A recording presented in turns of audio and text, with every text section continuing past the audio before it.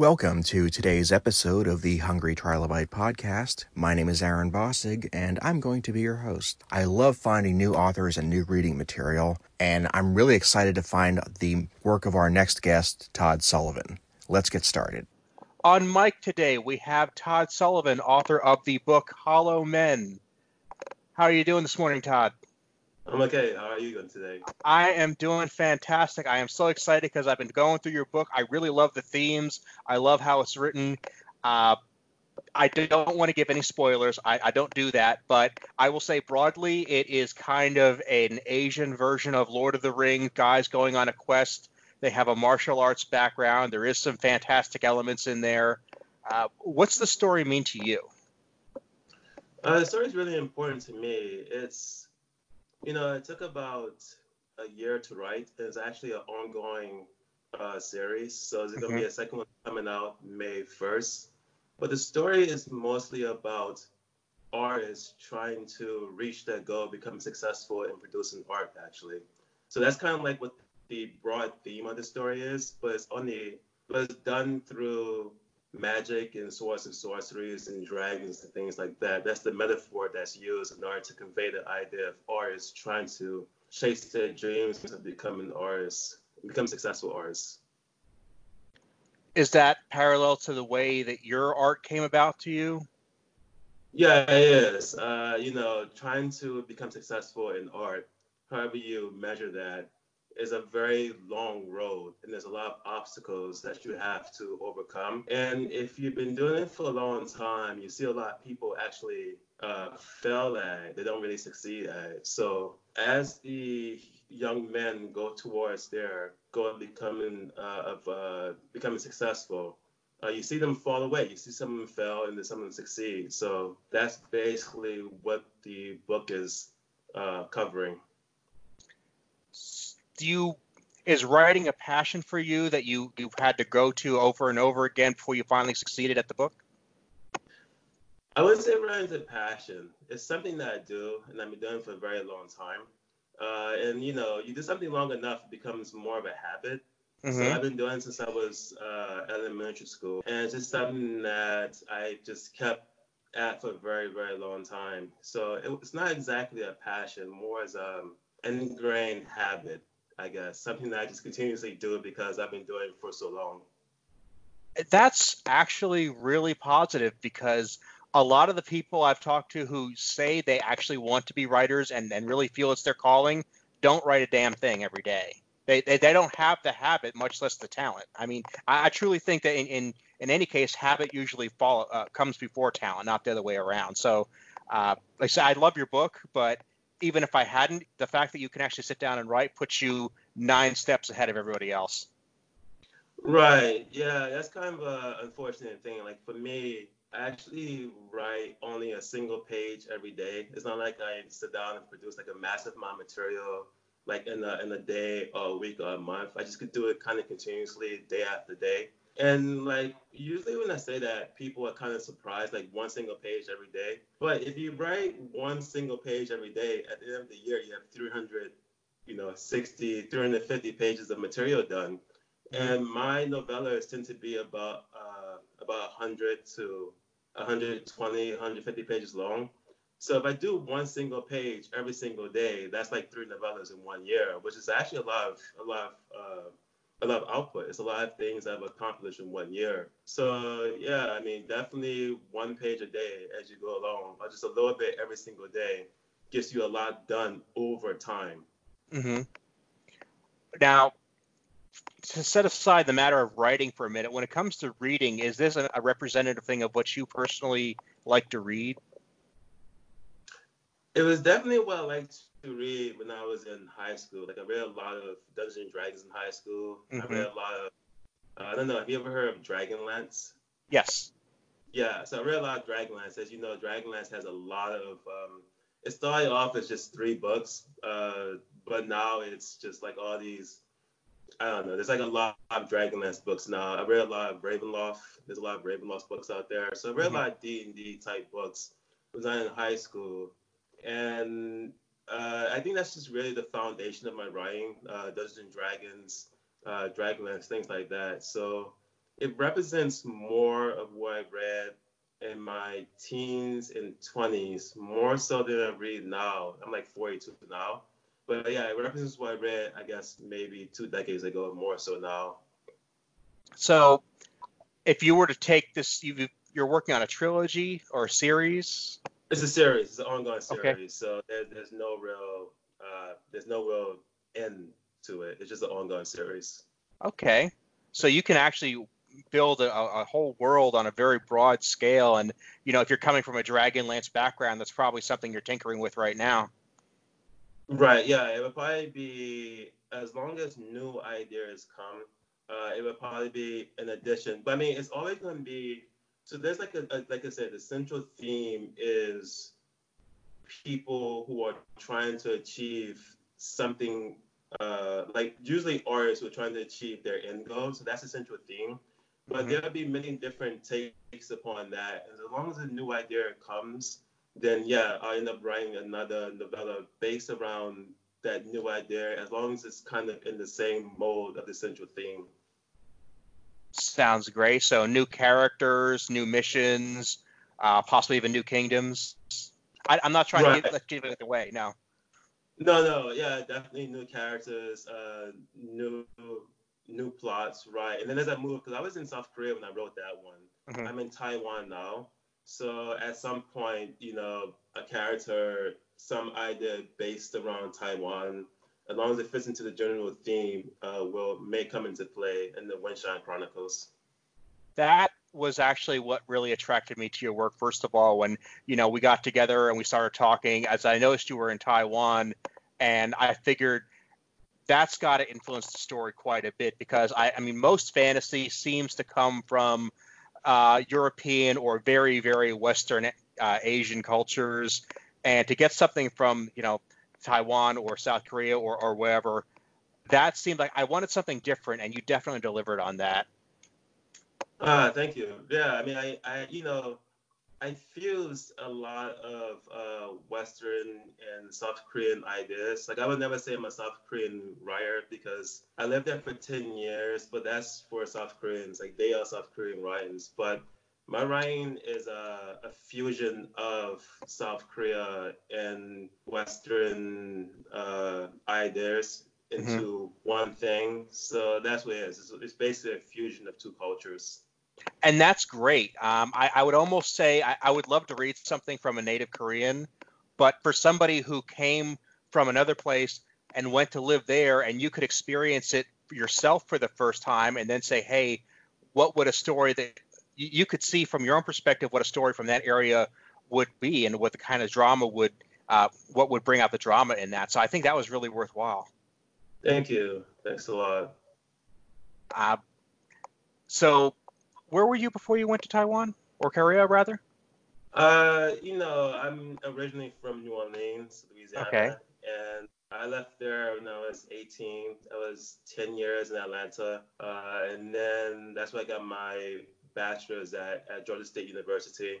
And I was 3 years in New York where I got my master's. So it's like New Orleans, Atlanta, New York, and then I was in Korea for 10 years, which is almost was just as long as I've been outside of New Orleans. Like Atlanta was only 10 years.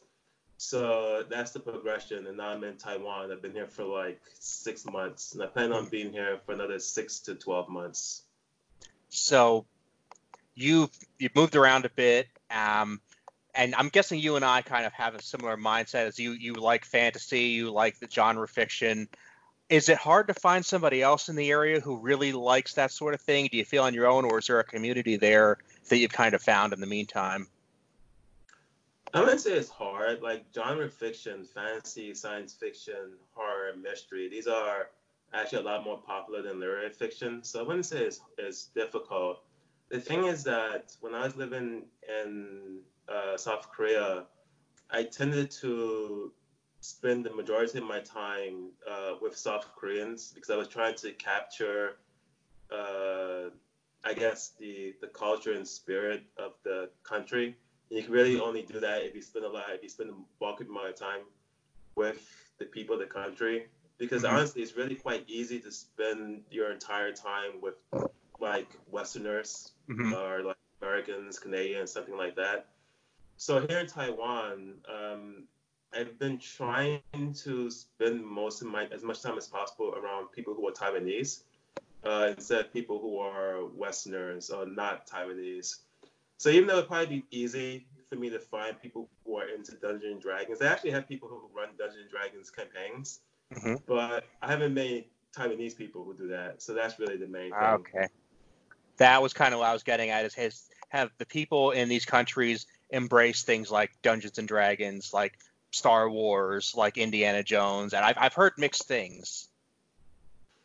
They do watch a lot of Western movies, but I don't think it's like they watch it, but I don't think it's something they do too much of. Like mangas, comic books, graphic Hmm. novels are really popular in Korea and also in Japan, but you know I don't think they've embraced the Western version of it. Not quite so much, no. Sure, fair enough, fair enough. And I mean, like we said, they have their own culture and their own traditions that we're just Right. starting to scratch the surface of as well. Right. Yeah, definitely so. So, of the things that they have out there, is there anything that you found particularly interesting that we haven't been exposed to here at all? The graphic novels are really interesting. They are in Korean, so in my Korean, like I studied Korean for 2 years at the university at two different universities, and then of course I lived there for 10 years. But my Korean is still, it's functional. So it takes me a long time to read a graphic novel. It takes me a long time to engage in the material in their language. But their graphic novels are very interesting. The There's a lot of I don't want to say religion, but the spiritual aspects of Korea and in the series. There's a lot of ideas about the afterlife and ancestor worship and things like that. So I found that very interesting. Hmm. And here in Taiwan, the main religion is Buddhism. And so you see Buddhist temples everywhere. And to them, of course, it's completely normal. But to me, seeing all these dragons, like dragons are a very big part of Taiwanese culture, it seems like, because on all the temples there are dragons.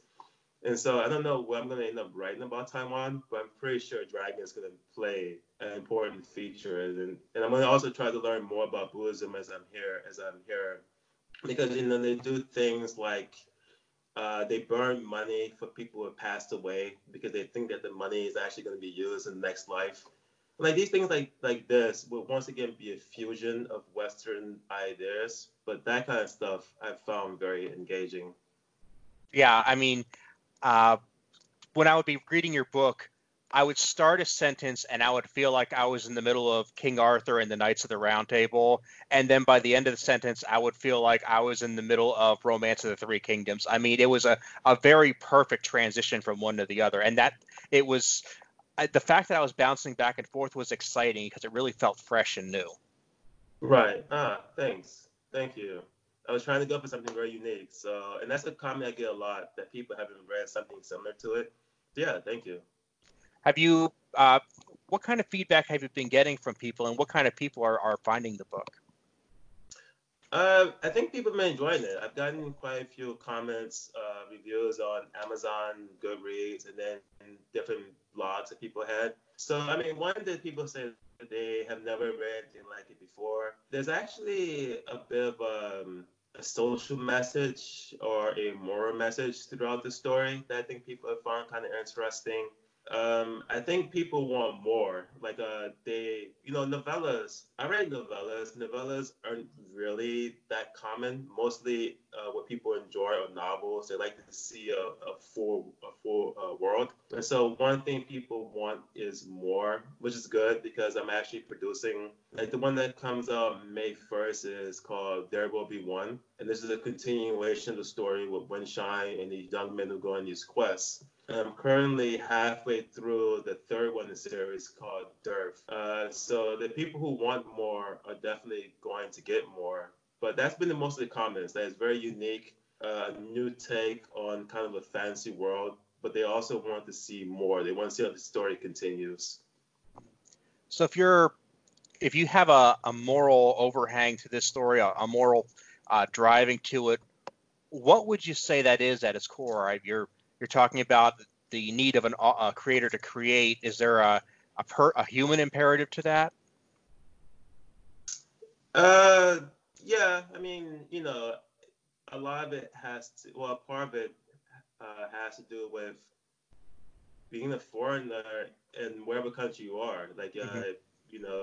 And how difficult or easy, more difficult that is, and whether or not, you know, anyway, it has a lot to do with being a foreigner and like humans being together and things like that. Is this possible? But I mean, I have to give away what the story is about. But yeah, I mean, Right. I guess like the kind of the themes of it, whether or not we are, a global village or are we Mm-hmm. not a global village, kind of.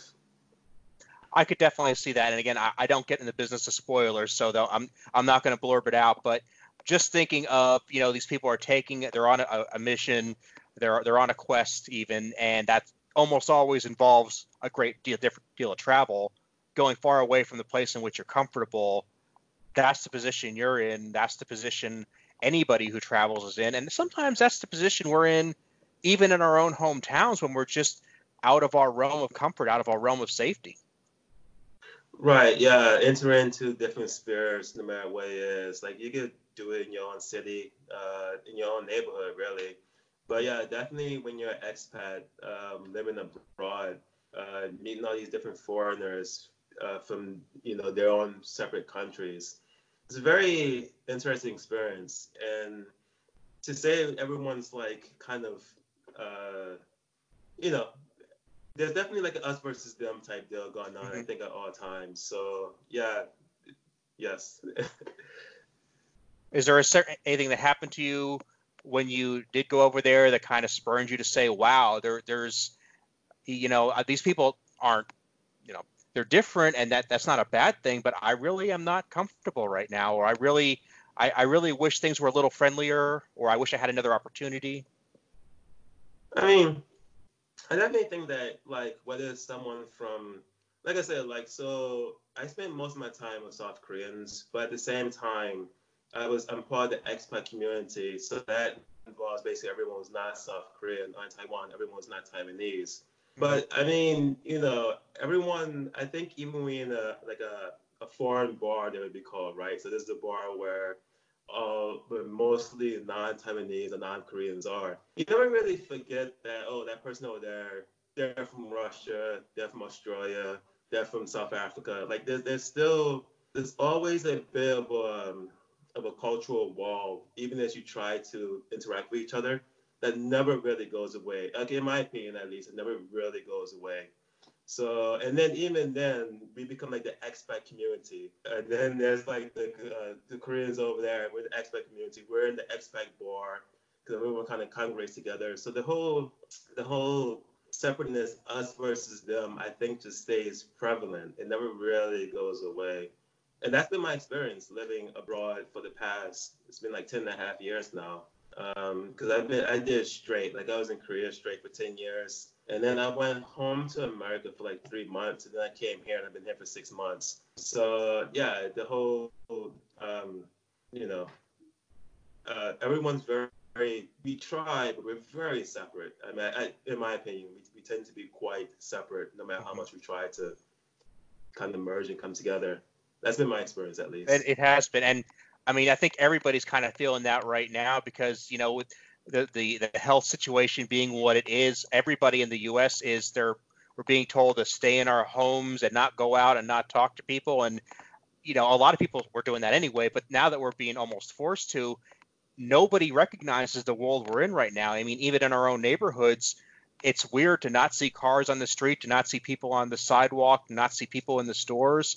And we're literally in our own little bubble, even with our own neighbors. It's weird. And I think that what you're talking about there, it's definitely a shade of it.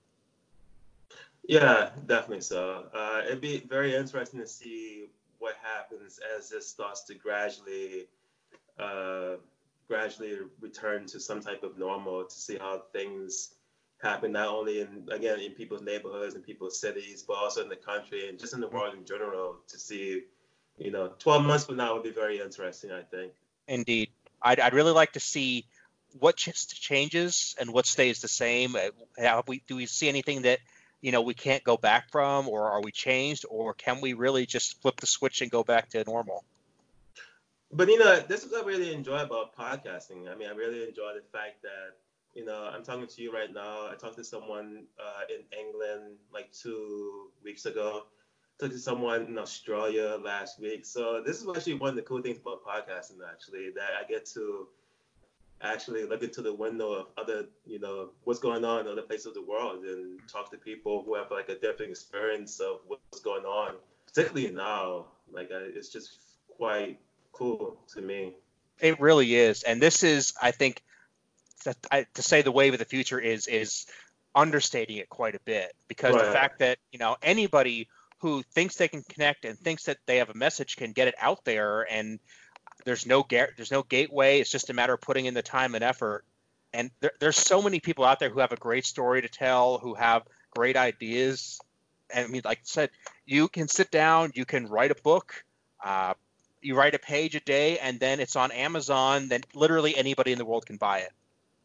Right. Not to sidetrack, but I'm actually watching the old episodes of Star Trek right now. And Okay. This is actually kind of funny because, they always have the screen that comes down the face. Oh, that's what you see, the face in the background. And this is basically what we're doing. It really is. Right. I don't know. I should probably sit up a little bit, because you can see I'm actually wearing my Star Trek shirt.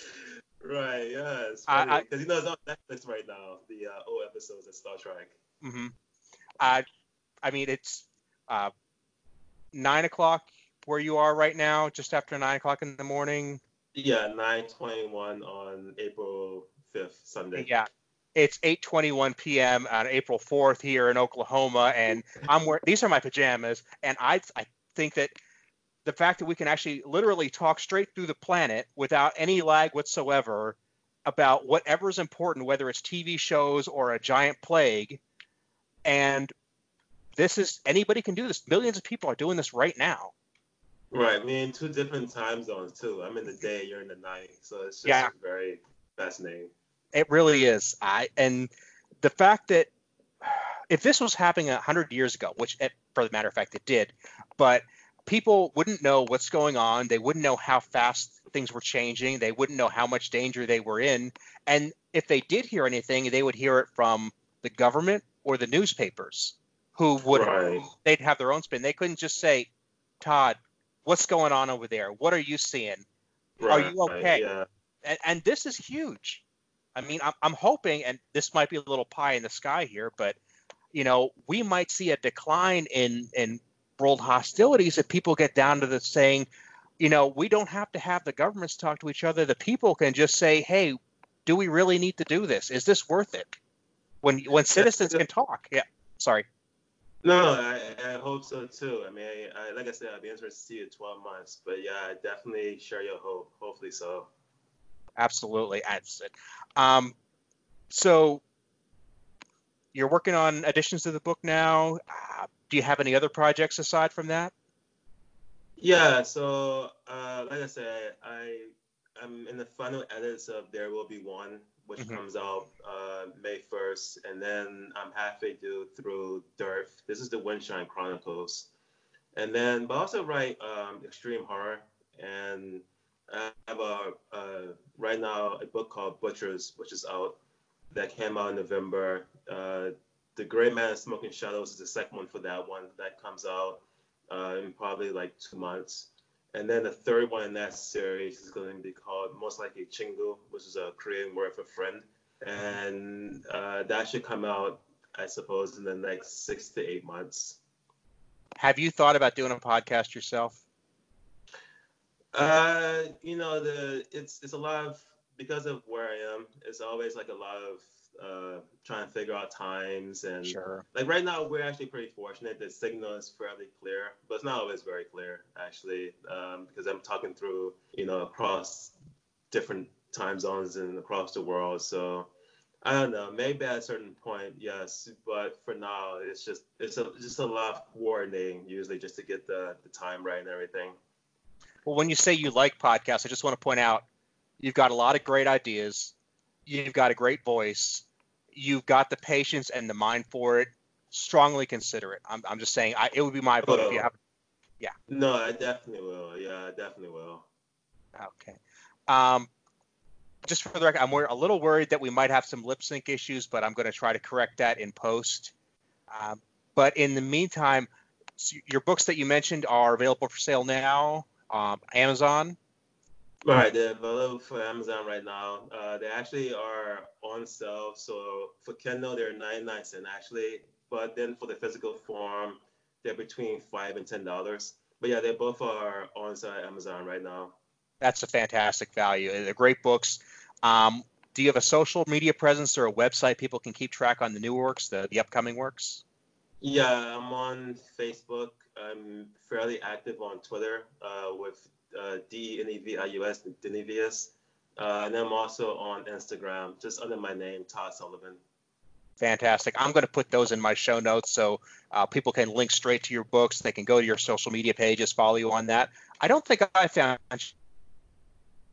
John, so I'm going to look you up too. Okay, that's fine.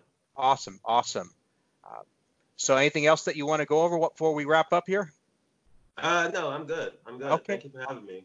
Thank you for being on, man. Thank you for the book and the recommendation, and I'm looking forward to the next few. All right. Well, thank you. Thank you so much. Have yourself a good night. All right. You too. Bye.